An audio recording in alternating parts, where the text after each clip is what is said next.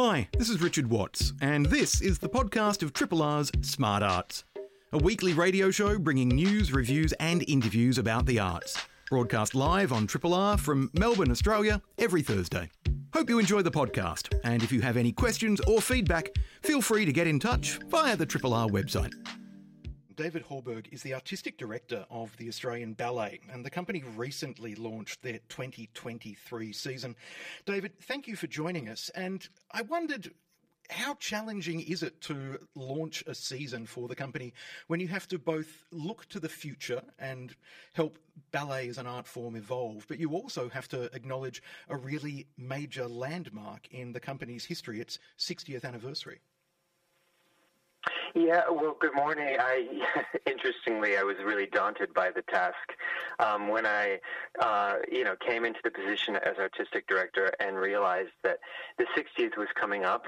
The Australian Ballet has a really rich history of giving dance and ballet to Australian audiences, but as well it's a living, breathing art form, and it's an art form of today when, we create every year new commissions, new creations. So I tried really hard to find that balance for our 60th anniversary in 23. I can imagine that it would have been a daunting prospect to say, I'm a relatively new artistic director and I have to do justice to 60 years of rich balletic history. Talk to us about how you approached that. Did you, for example, dive into the archives to look at past works, considering what to bring back from the repertoire, for example? Yeah, I did do a deep dive and realized very quickly that there was a beautiful version that the company performed of Swan Lake for about 25 years. And I made the decision to unearth, said version. And so we're re-realizing Swan Lake. And I think, Swan Lake is a timeless piece of repertoire. Audiences flock to it, for lack of a better word, over and over. And it's a question that Swan Lake must be performed to its most relevant way, and that's what we're doing in 23. And there's a lovely kind of, coming full circle, so to speak, because am I right in thinking that Swan Lake was the very first production the Australian Ballet ever staged 60 years ago? It was, and that goes to the ambition of this company. I mean, Swan Lake is one of the most beautiful ballets ever created, but it's also one of the hardest ballets ever created for the dancers. And so the first performance was Swan Lake, and to hark back to our 60 years, I think it was really fitting to bring back, not that version specifically, but Swan Lake into the repertoire, because, it has stood the test of time. It is a gorgeous, gorgeous work that audiences love to see over and over again. Is it also a work that would serve beautifully as an entree for audiences to whom ballet is perhaps an unfamiliar art form, or should they start elsewhere in the program with more contemporary work? I think Swan Lake is a really good intro. There's no shying away from the fact that Swan Lake is really beautiful.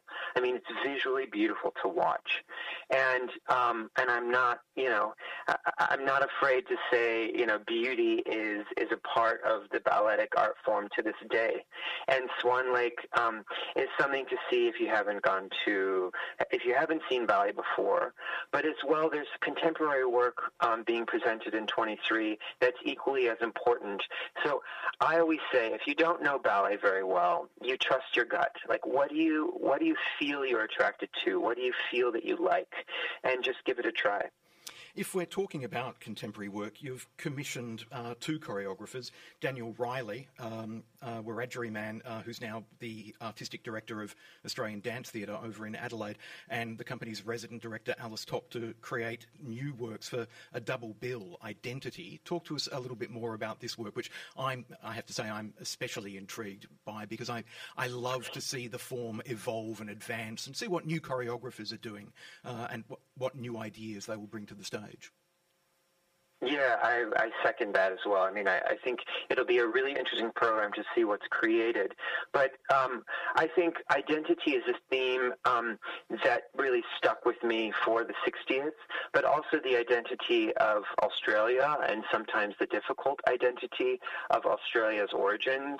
And I asked a dear friend and fellow kind of contemporary artistic director of Australian Dance Theatre, Daniel Riley, who's a First Nations choreographer, to express his sense of identity, the collaboration with his company.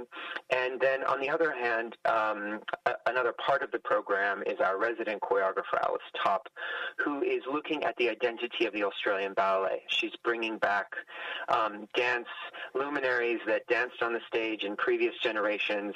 So it'll be a multi-generational sort of feast of dancers on stage to look at the history and the identity of this company. That automatically intrigues me, the idea of a dance company exploring its own identity before our eyes. For you, David, talk to us about the company itself. What attracted you to the Australian Ballet to become artistic director, for example, and why is it such a significant company, not just on the national landscape, but internationally?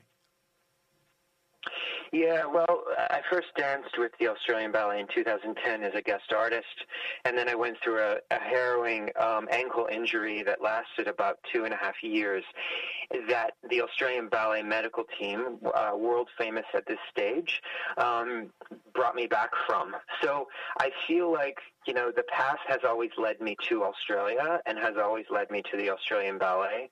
And becoming artistic director was, in essence, my way to sort of give back what they gave me, but as well to recognize an ambitious future for the company. And, you know, David McAllister was my predecessor. He was artistic director for 20 years. And although you know, he led the company so powerfully for 20 years, I feel like I have a very different artistic vision from him, which I think is a really beautiful thing. You know, for 20 years they had one artistic vision and then something completely different in myself and the vision that I have for the company. Talk to us a little bit about that vision and how you will help the identity of the Australian Ballet evolve. Because if identity is indeed at the core of perhaps this year's season, grappling with its past, thinking about its future, thinking about what defines the company, talk to us about your vision and how that vision will help the company redefine itself, perhaps. Yeah, well, again, like I said, this art form is current and living and breathing. I mean, we're still creating works. We're not a museum piece. We don't perform the same ballets over and over and just do that. And so I'm questioning a lot what our place in the community of Australia, in how Australians perceive dance. And I think it's really important for us to stay really active in the conversation about relevancy, not just relevancy in dance, but relevancy in this art form and in art in general. We still have to have, current conversations and relevant conversations with our audiences, and that will always morph and that will always change. It's a very different conversation from 60 years ago, but it's still just as active. It's just still as exciting, and still as much of a discovery as it was 60 years ago when the company was founded.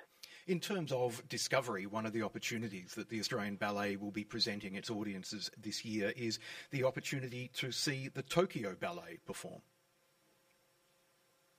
Yeah, and what's great about the Australian Ballet is we have the capacity to invite companies from overseas and present them to Australian audiences. I think that's a really beautiful part of who we are as an institution. It's not just about us. It's about sharing other parts of this art form that maybe Australian audiences would never see. And that's done so in Tokyo Ballet's beautiful production of Giselle. Another work in the 2023 season that I'm quite intrigued by is the production of Don Quixote, which is you're adapting a filmed version of Rudolf Nureyev's production of Don Quixote, which was staged in 1970, then filmed a couple of years later in 1973. You're going back to that film and recreating it, so it's gone from the stage to the film and is now coming back to the stage. Yeah, exactly. And, the film is so beautiful. It was so well filmed in 73. And the dancing is extraordinary, but also the set design is extraordinary. And the idea is that we bring the film set, which is just enormous and elaborate and textured, and we bring that to the stage. And I've seen the first pass of designs, and it just looks fabulous. I mean, it's really bringing what has been so iconic in the film with Rudolf Nureyev onto the stage. Again, I'm intrigued by this notion of honouring the past while bringing it into the present. You're clearly committed to the idea of evolving and advancing ballet while honouring its origins. Yeah, well, I think it's important for ballet to continue to evolve. We have beautiful origins and history of this art form. Technique has evolved. It's gotten bigger. People are jumping higher and turning much more. But there's also a sense that the art form is evolving. Storytelling is different. Modern storytelling is more relevant. And so it's a constantly evolving art form. It's one of the art forms that I think continues to stay within the conversation culturally around the country and around the world. In terms of touring the country, I just wanted to talk about that aspect of the Australian Ballet's work, for example, because Melbourne audiences will see works on stage at Art Centre Melbourne in the State Theatre, and that's their vision of the Australian Ballet. But it is a national company. Talk to us about the challenge of touring ballet. I know that some of the theatres you may perform in, the wings might be tiny, so the dancers can barely fit in the wings, let alone perform on the stage itself. But clearly also touring is part of the company's DNA. Talk to us about the appeal but the challenges of being a truly national company. Well, the appeal is certainly to reach audiences all around the country. It's not just in Sydney and Melbourne. But, not every town has a theatre the size of what we perform at the Sydney Opera House or Art Centre Melbourne.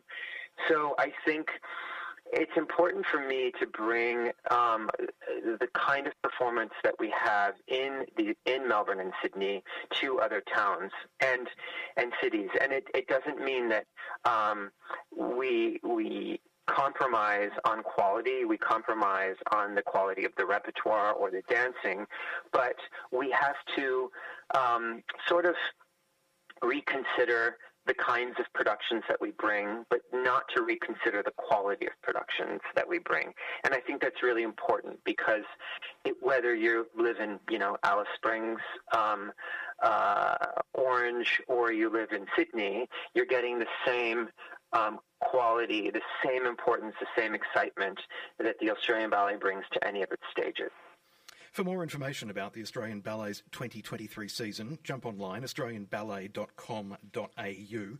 2023 season packages for Melbourne and Sydney performances are on sale already, and general public tickets, as well as tickets for Swan Lake in Adelaide and Brisbane, will go on sale on the 29th of November. But australianballet.com.au for more information about the company's 2023 season. I've been speaking with the Australian Ballet's Artistic Director, David Hallberg. David, thanks so much for joining us. Thank you so much. Great chatting. Triple R. We're going to talk now about some fringe shows. The first is about a play called If We Got Some More Cocaine, I Could Show You How I Love You. A, I love the title. B, I heard about this play a couple of years ago. It was staged up in Sydney at the King's Cross Theatre, and I was immediately intrigued. And joining us in the studio to tell us about the production is its director, Christian Cavallo. Christian, thanks for coming in. Thanks for having me. So, what's the I don't know, tell us the summary of this play. The summary of this play. Okay, so we've got these two boys, Mikey and Casey. They've robbed a petrol station, and they're hiding out on Casey's roof of the house that Casey lives in, and they're basically hiding out from the police, and all they've got is themselves and a bag of cocaine. And through the course of the play, we find out about their individual circumstances, and things get real between them, and they have to kind of come to acknowledging, their feelings for each other and that kind of thing. So it's a cute little elevator play. Basically, we're trapped on a roof for 75 minutes, and there's a really beautiful story in there. And I understand it was developed or written as part of a program to specifically create theatre aimed at younger audiences and to give younger actors opportunities to perform as well. Yeah, and it was developed over in the UK, so obviously we weren't involved in that process, but it's a beautiful piece, and you can't help but fall in love with its charm. And I'm really proud that we've been able to put it on for this Fringe Festival. Well, I'm delighted that you are putting it on, because it Yes. will give me a chance to see it at last, having read the script. And you're just back from Ireland I at am, the moment. and so the play is set in Ennis. in Ennis Island, in yes. County Clare, and Yeah. I actually spent a couple of days in Ennis, literally only about 3.5 weeks. Oh my goodness! 3 weeks ago. Okay, well, you're going to know probably more about the area than I do. But we get these beautiful descriptions of the locations throughout the play, and they're sitting on this rooftop, and Mikey can kind of look out over the city and sort of say, well, over there's, this area and that area and whatever. And so we get this beautiful description of Ennis and its surrounds through the play too. One of the things that really intrigues me about the play is it's a queer drama, but it's a very different kind of queer drama. Yeah, there's not the sort of flamboyancy about this that you might find in other pieces. It's very just, two very almost, I don't want to say beaten down. They're not beaten down, but they are sort of in a more oppressive environment to be able to live their most authentic lives. And really what the play gets at is that growing up in this kind of regional setting where they're in amongst domestic abuse and sort of, violent people around them and influences around them, they really struggle to have genuine relationships, and part of that is their own relationship as well. So we get some acknowledgement of what they've had to go through and how they have to fight for themselves in this kind of, like a lot of us live in cities, and it's now okay to walk down the street holding hands with your partner, but they literally talk about, what if we did hold hands down the street? Like we'd get bashed, that kind of thing, and that's unfortunately still a real conversation for some people in different places in the world. It's particularly interesting to see a depiction of working class queer life as opposed to the middle class or upper class queer life that is so often depicted on stage or in film and TV, for example. You often see, I don't know, the beautiful bodies of the beautiful people who can afford New York apartments, for example, and their travails. Here we have, like, the character of Mikey is this kind of working class queer boy who, if somebody's homophobic, he's going to punch them in the face. He's going to punch them in the face. So he doesn't take any shit from anybody, but then that causes more drama in his life. Yeah, and he has this beautiful monologue about his first boyfriend, or his first kind of love, who has then gone off to Dublin, and in Dublin has been able to find himself, and he's kind of come back a little bit more comfortable in his own queerness, I guess. But Mikey sees that and kind of goes, who is he? Making a show of himself like that and all that kind of thing. I had to fight every day. I had to, stand up for both of us to be okay in this town. And then he's kind of gone off and become someone else. And so, we definitely get this sense of, the regional the regional setting versus moving off into a city and the struggle to be one's authentic self. Yeah, 100%. And you get this beautiful juxtaposition with the two of them through the play as well, because Casey is a person of colour living in a regional town as well. So they've got that to contend with as well in that same setting. Talk to us about that aspect of the play, because from having read John O'Donovan's script for If We Got Some More Cocaine, I could show you how I love you, a title I will never get sick of saying. The playwright himself acknowledges at different points in the script that you can that directors and actors are allowed to adapt some of the dialogue to reflect the actor who is playing the role of this young man of colour, which is I think a lovely acknowledgement that it may not be possible in a different country to find a young black Irish guy from London, for example. So yeah, and I think especially when you start describing someone's physical attributes, you need to have potentially a set of options that kind of allow you to cast the right person in the role as well. So that's definitely reflected in the script if you've read that. But no, we've got a beautiful young actor in the role, and he does such a great job. He's got a lot of warmth and heart, and and our other actor is fantastic as well. I can't wait for you to see it. So tell us about your actors. So you've who? I'm just looking at the media release trying to find their names. Lachlan Blair, Lachlan Blair, and Grant Young. Yes, yeah. They're both fantastic. I've known Lachlan or Lockie for quite a while. We both came out of Geelong together. And then we were both at VCA at a similar time as well, and so it's really lovely to be able to have Lachlan in this play and work together after all this time. I think I met him when he was 16, so probably nearly 8 years on, and we're finally working on a show together, and that's just been really wonderful, and they've been so great to work with. We actually got this show up in a record amount of time. We had another play planned for this Fringe season, and then that fell through, and then we just kind of went, all right, let's jump on Cocaine.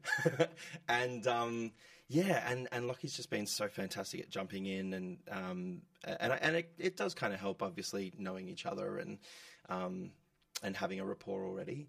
And then Grant's just come in, and I saw Grant earlier this year in a show called Passing Strange, and then off the back of that, I just felt like when I saw him in that performance, he had the kind of vulnerability and the sweetness that I really wanted for Casey.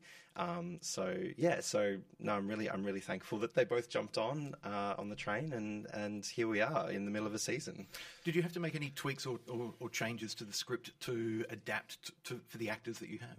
Yeah, so Grant is an American, so we're playing that role as an American in this production, and but otherwise it's still very much about someone from outside that setting living in a town that they feel othered in. So yeah.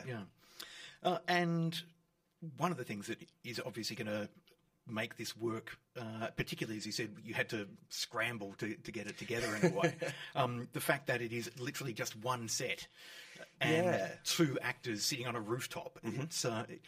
It means that, you don't have the demands of going, right, scene change and all of that drama. Yeah, I mean, I say scramble, but we still had a little bit of time to lead up into it. It's just, we didn't have the sort of 6 months of planning that I would like coming into a production. But yeah, we have one setting, which kind of makes it somewhat more manageable to get the show up in a shorter amount of time. But then there's a lot of props and there's a lot of finer detail in terms of, as with any play, there's a lot of finer detail that you want to really work into the performance. So, so it's still been a really rich rehearsal period, I think. Christian, how did you first discover the play? The producer, Gavin Roach, came to me with a bunch of plays that they thought I might be interested in directing, and this was one of the ones that really resonated for me. I think particularly myself, coming from a regional town, I'm from Geelong, and wanting to sort of champion regional stories. That was one of my motivators for wanting to get this one onto the stage at some point. Yeah, and I have to ask, what's Lockie's County Clare accent like? He's wonderful. Like the accent is actually so impressive. I've had so many people come in and say, "Is he Irish?" Or so it's been, yeah. I was amazed day one. I was like, "Okay, you're right on it. Great." Christian, for you as a director, how important is it to be able to mount authentic queer drama on stage? Yeah, like I want to see, all kinds of different representation on our stages. I've directed productions like Kinky Boots and Dusty, the original pop diva. And you get a very different kind of show when you're working in that territory. And then to create something a little bit smaller and a bit more intimate and sort of have these real working class kind of representations, I think that's really lovely too. So that's an interesting shift from musicals Yes. to kind of like small, kind of almost hard-boiled kind of queer drama. I mean, I think if you look closely enough at the production, probably my flair for for musicality comes through in little bits, in little pockets. But Jack Burmeister, who's our sound designer, has done a really great job of creating some really nice moments through the show too. Yeah. And the fact that it is so self-contained means that there's, I guess, the drama is front and centre. This is not a show with, I don't know, a couple of revolves on the stage where the audience can go, "Oh, lovely stagecraft." No, there's not it's kind of like, this is kind of, it's a pure piece of theatre. Yeah, it's 75 minutes of conversation. I liken it to something like, have you seen the film Before Sunset or After Sunrise? Those kind of films where the conversation just carries for the entire length of the piece. And so it is a really kind of, sit down, buckle in and really pay attention and be along for the ride kind of piece. But if you like your actor-driven theatre, this is kind of this is a great show for that. And what are you working on next? Next, I've got The Mentor coming up at TheatreWorks in November. We open on the 16th and go to the 26th of November. We've got the wonderful Amanda Muggleton playing The Mentor and another young Geelong emerging talent in Connor Morrill, who will be playing Jordan opposite her Amanda in the play. And I can't wait to get that one up for audiences as well. Bit of a, not necessarily from one extreme to another, but a very different kind of different kind of show, totally. But this show's about two actors exploring the craft, and then from that, we jump off into bigger themes around their own personal lives and the things that pop up when you are an actor trying to make it in an industry. So no, I'm all about different kinds of stories and different kinds of challenges, and I look forward very much to presenting that one too. If you're intrigued by our conversation and want to get along to see If We Got Some More Cocaine, I could show you How I Love You. It's on until this Saturday, the 16th of October, 7:30pm at the Meat Market Stables, 2 Wrekin Street, North Melbourne. And you can book by going to melbournefringe.com.au. Having read the script, I'm really looking forward to seeing the production. So, Christian Cavallo, thank you so much for coming in. Thank you for having me, and I look forward to seeing you at the show soon. You're listening to a Triple R podcast. Discover more podcasts from Triple R exploring science, technology, food, books, social issues, politics, and more. To listen, hit up the Triple R website or your favourite podcast platform. Time for us to talk comedy and Melbourne Fringe, which is in full swing, and one of the shows that you can see coming up from the 15th to the 23rd of October is Sal and Friends, performed by comedian Nat Harris, who may be familiar to many of you as a Friday funny bugger on the Breakfasters. Nat, good morning. Good morning, Richard. How are you going? I'm really well. Well, I'm kind of vague and still kind of a little bit jet-lagged, but I'm very happy to be back. I'm really looking forward to diving into Fringe, and I'm looking forward to a taste of comedy. The last time I saw you performing was part of a kind of a group, well, not a group show. It was you and a collaborator in Pet Nat and Hannah Chocolat doing sketch comedy. Now you're doing solo sketch comedy. Yeah, we are. We both kind of just came together kind of after the lockdowns to collaborate, but prior to that we were working on our own shows, but we felt just a bit after the lockdowns we weren't emotionally prepared to go the gauntlet on our own. So yeah, now we've kind of stepped away and are doing both solo shows, which is really fun. And tell us a little bit about Sal and Friends as a show. You've created this character who I think you've done some work with this character online as well. But Sal is going to be a character who is familiar to people in some ways. But how?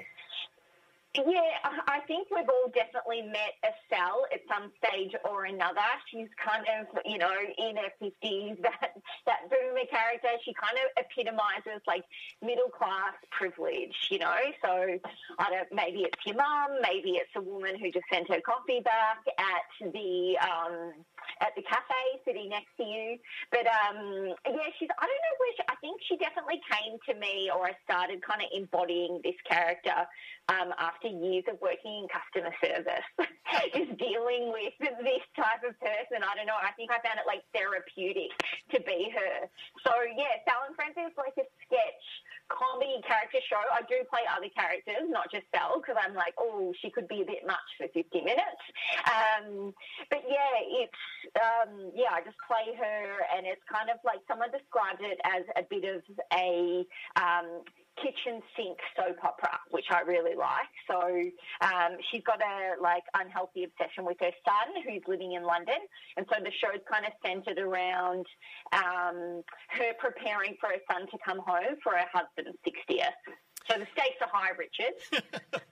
Did the character spring fully formed, or was it somebody who you had to develop over time to find the core of who the character was? Yeah, she just kind of started by, she was always trying to Skype her son in London.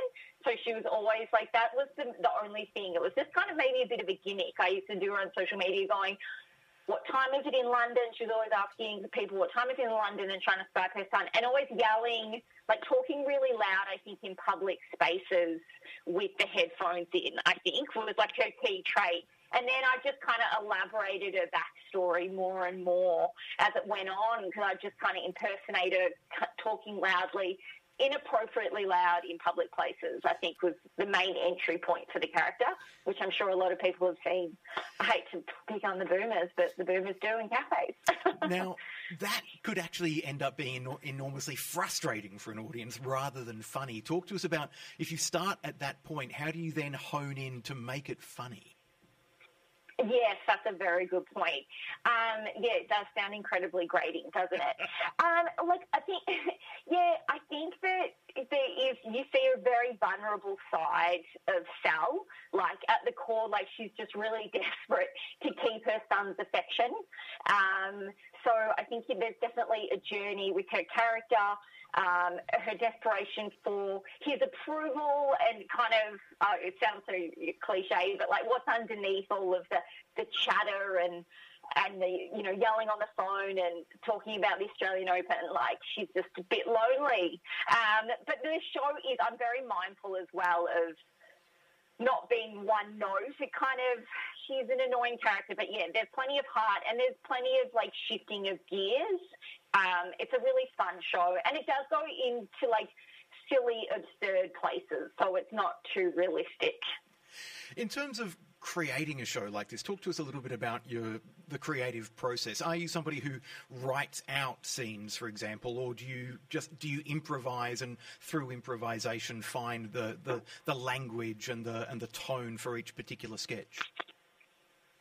Yeah, I guess it's a bit of both. I definitely had some building blocks for this one from doing like videos of her on social media.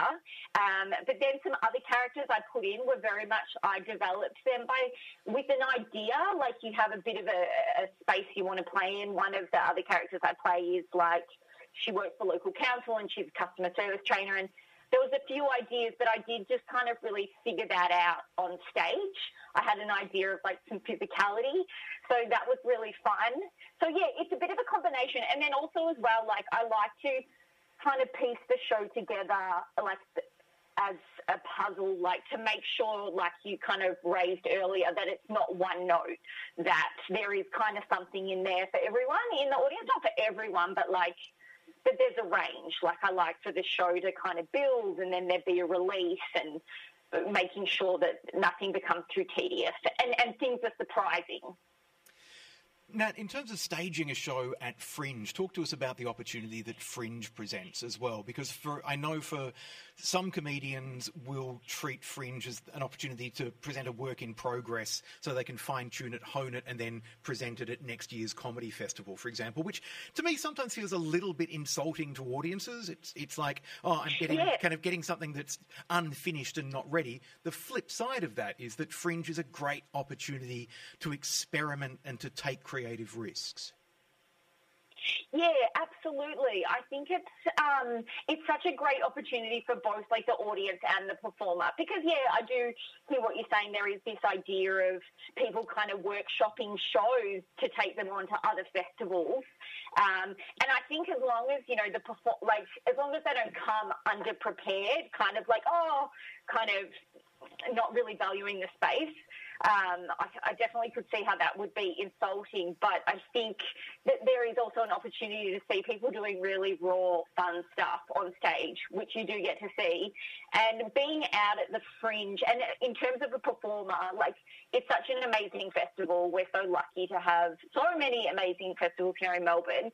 Just being there, I saw a bunch of shows last night, and the atmosphere is so fantastic. There's so much going on. Melbourne is out there ready to get behind the art, seeing so many different shows. So, as a performer, it's such a privilege, and it is, such an incredible festival.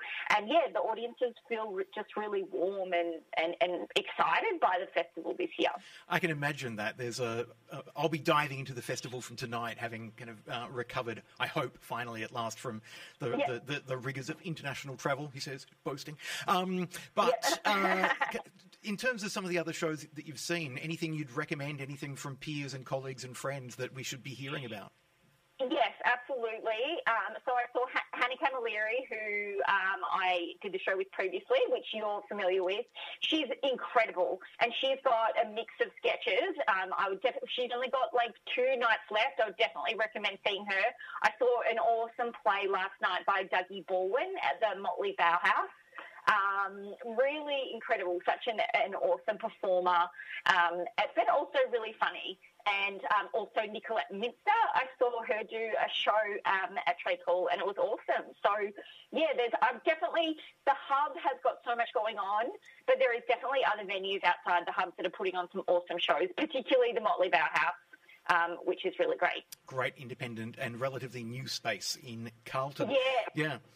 Nat, in terms of coming back to Sal and friends, we've talked about Sal, we've talked a little bit about some of the friends. Is one of those friends Sal's personal trainer?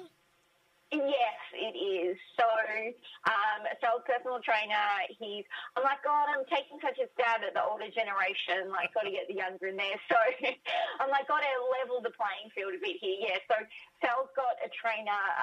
He's ethically non-monogamous. He's really into rock climbing, bouldering, the environment. Sal's a bit enamoured by him.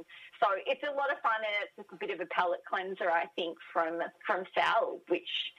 people seem to enjoy it. And that's definitely one that is kind of a bit more of an improvised character and a little bit of non-intimidating audience participation, which I have fun with. Nat Harris is performing Sal and Friends as part of Melbourne Fringe from the 15th to the 23rd of October at the Festival Hub at Trades Hall in the Archive Room at 7:30pm and tickets at melbournefringe.com.au. Nat Harris, thank you so much for joining us, and chukkers for a great season. Oh, thanks so much, Richard. Good luck with the jet lag. Triple R on FM, digital, online, and via the app. If you were listening to the program, July, August last year, you may have heard a conversation about the campaign to save the Nicholas Building, which is a beautiful building in the CBD, and it's a kind of vertical village of artists and studios and artisans and all kinds of interesting creatives. I'm joined in the studio for a follow-up conversation about the Nicholas Building. Dario Vacherka is the spokesperson for the Nicholas Building Association. And Dario, you've got some rather ambitious plans for the space that have just been announced. We do, Richard. Thank you.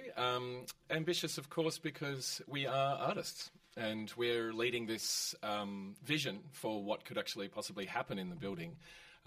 Given a tenureship, which will last longer than a month, which is essentially what most tenants have in the building, is a month-by-month licence. And so, our work has all been about securing that tenancy into the future so we can actually have continue our legacy, which has been going on for 40, 50 years now as an artistic institution. But to actually do so with lots of different kind of ways that public can then be involved in the building. And so, as people might know about the Nicholas Building, it's massive and beautiful and amazing, and there's so many cool artists inside and lots of different creative businesses. But it's only when we do open studio events that people really get to get inside and understand what's going on behind closed doors. And so now what we're looking at doing is really opening up the building to the public. And yeah, we've got some great ideas. Before we talk about those ideas, let's cut to the heart of the matter in some way and say, how secure is the future of the Nicholas Building at the present time? Have the government come on board to support and, purchase the building for art, for posterity? We are insecure. The government has not yet come to the party. We have been calling for a pre-election commitment from the state government to come on board with the deal that we've put to them, which means they don't have to buy the whole building. They just have to subsidise the rents, essentially. Ideally, we'd like the building to be purchased and owned by the community, by the general public. And the idea of that is to really recommon the kind of capital, which is a huge gig in itself, right? But that's my kind of ethical, philosophical kind of like drive towards this future. But right now, we're insecure. We could be all kicked out in a month on levels 2 to 9, which is mainly where the creative tenants are. In the lower floors, there's the retail podium, they call it, in parlance. And they've all got their 4-year, 5-year-long leases, so, they're secure in their own way. But what we have actually at the moment is a really... The plan that we have is a strong idea, and it actually has a lot of backing. Like, we've got 75% of the money we need to basically make this happen, and that's a significant amount of money. Now, we do, though, need the government to come in and actually land that deal. To make that, we need that commitment to happen very soon. Which members of the government have you been talking to? Are you talking to the Minister for Creative Industries, for example, or other ministers with different portfolios? Yeah, we're talking directly with Minister Demopoulos, the Minister for Creative Industries, and he's great. His team's really good. And we have talked to other people within inside of government around, could this be a cross-departmental funded thing? Because, this also deals with tourism and jobs and education. There's so many different things that the Nicholas Building does. It's not just artists. And there is conversation about how that might work, but we've been advised that the best way of dealing with this is as a political ask, and that it essentially needs to go straight to Andrew's office, in fact. So Andrew's office and Treasury, and that we need Demopoulos to actually be the champion of the project as the Minister for Creative Industries, and that also then entails Creative Victoria as well as the institution that actually has the creative industries under its remit.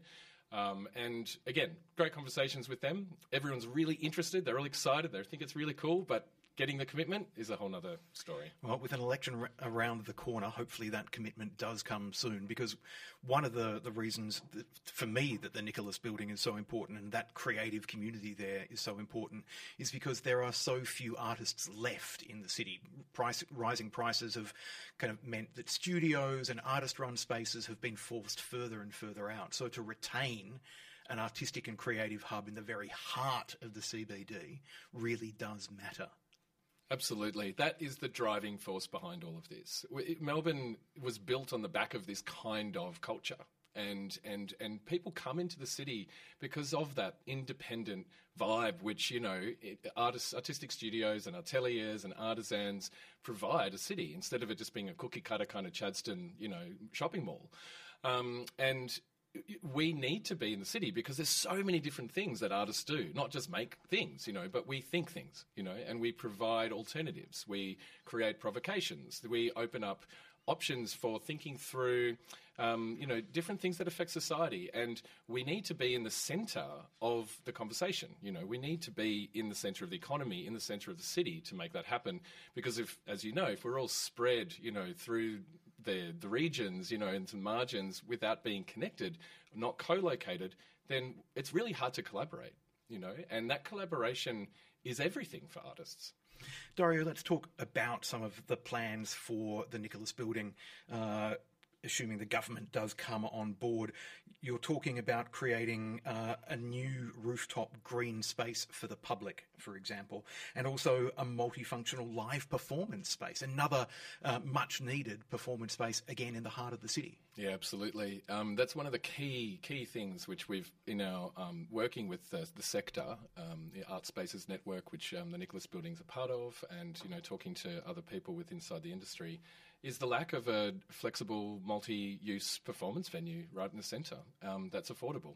And so, as we've said to Creative Victoria, we can solve so many of your issues in one go.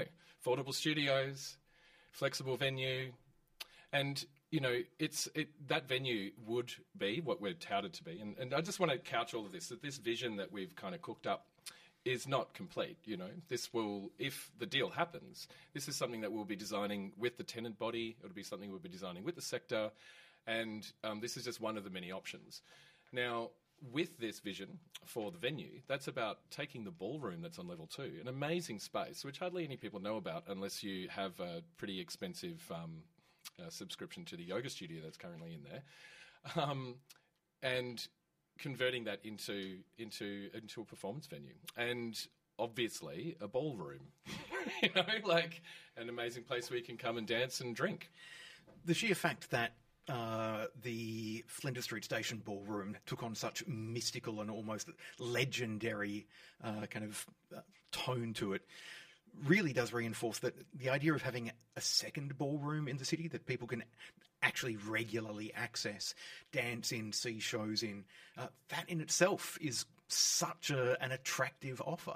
Totally, because the Flinders Street Ballroom's still very mysterious. It's still lock and key. Yeah, Patricia Piccinini's exhibition got in there and it took Rising years to coordinate and so many different bodies. This would be an accessible space. Exactly. And it's interesting because its history speaks to that as well. So the Flinders Street Ballroom was always for the upper class. The Nicholas Ballroom was always for the lower to middle class. So that remains, as an aspect of what we would be looking at doing, 100% opening it up to the public. And tell us a little bit more about this idea for the green space on the rooftop as well. Yeah, so that's a really exciting opportunity. Obviously, that the position of the Nicholas is just phenomenal. The views out to Birrarung Mah, etc. It's 10 stories high, and we've been working closely with Urban Creative Studio to design a concept up there which integrates solar, integrates green, and has a glass pavilion, which means that a lot of its energy will actually circulate, and we'll be able to do things like have a food garden up there, have a gathering ground as well, where we can, have ceremony and fire pits, and we can have sculpture gardens up there as well. The idea of having a glass pavilion is that it will allow us to host galas, events, festivals. The way we've designed it would mean that you could have multiple different things happening simultaneously. So, it becomes a really good festival space, basically. And obviously in that position, you just couldn't ask for a better venue. Yeah. Obviously, in some of our designs that we're looking forward, we've put forward a proposal to City of Melbourne actually to run a festival next year, located at the Nicholas Building but streaming down Flinders Lane, so Flinders Lane Festival. And part of that would look at actually integrating what's happening in the ballroom to the rooftop and also to the light well, which is in the centre of the building too. That will also be a vertical green space and also be able to be used as a performance venue and gathering space at other times. These plans are not that ambitious when you really consider what is already existing in the building. But what they do offer is such an attractive proposition. Again, in the heart of the city, retaining the artists and artisans and craftspeople who are already there, and then adding so much more. That's it. It's actually bit of a, I hate the term no-brainer, but, I just used it, sorry. It's a really, if once people actually look through the proposal and they go, oh, wow, actually, all this takes is money and time. And we know how to do these things. It's not as if they haven't been done before. They haven't been done in the way that we're planning on doing them because we are artists and we have a vision which means we're looking at integrating everything and making a circular economy in the building and making it have an impact which otherwise, if it's master planned from the outside and, trying to bring in artists to, sell your vision, this is happening from the ground up. This is a grassroots community-led vision. And it absolutely is realisable, and I think that you're right. Actually, using the term ambition it's a double-edged sword, and it's better than aspirational because I think that it is ambitious in that no one else is doing this, right? It's ambitious to expect that the state government and the city and philanthropy and corporate investment will get behind an initiative like this because they don't do it that often. They do it on a grander scale. State government has no problem in spending $1 billion to lease spaces that will make a bigger deal happen for a corporate investor. But when it comes to a smaller thing like this, which on the outside actually looks like a big thing, right? It's difficult. Hopefully, if anybody from Steve Dimopoulos' office is listening, the Minister for Creative Industries, this really does sound like such a valuable proposition that would build on what already exists and further enrich the creative environment in the Melbourne CBD. Dario, if people listening want to kind of learn more about these plans for the Nicholas Building, I presume they just go to www.nicholasbuilding.org.au. They absolutely do, and there's lots of stuff that you can look at in there. If you do the /vision, then you can look at the plans. If you do /directory, then you can actually do a 3D virtual tour of the building, which has just come up. That was made by Ross Coulter, an amazing artist.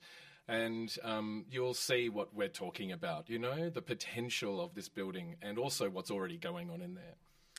So that website again, www.nicholasbuilding.org.au. I've been chatting with the spokesperson for the Nicholas Building Association, Dario Vacherka. Dario, thank you so much for coming in. Thanks so much, Richard. Thanks for listening to this podcast of Triple R's Smart Arts, a weekly radio show bringing news, reviews and interviews about the arts, broadcast live on Triple R from Melbourne, Australia, every Thursday. Hope you enjoy the podcast, and if you have any questions or feedback, feel free to get in touch via the Triple R website.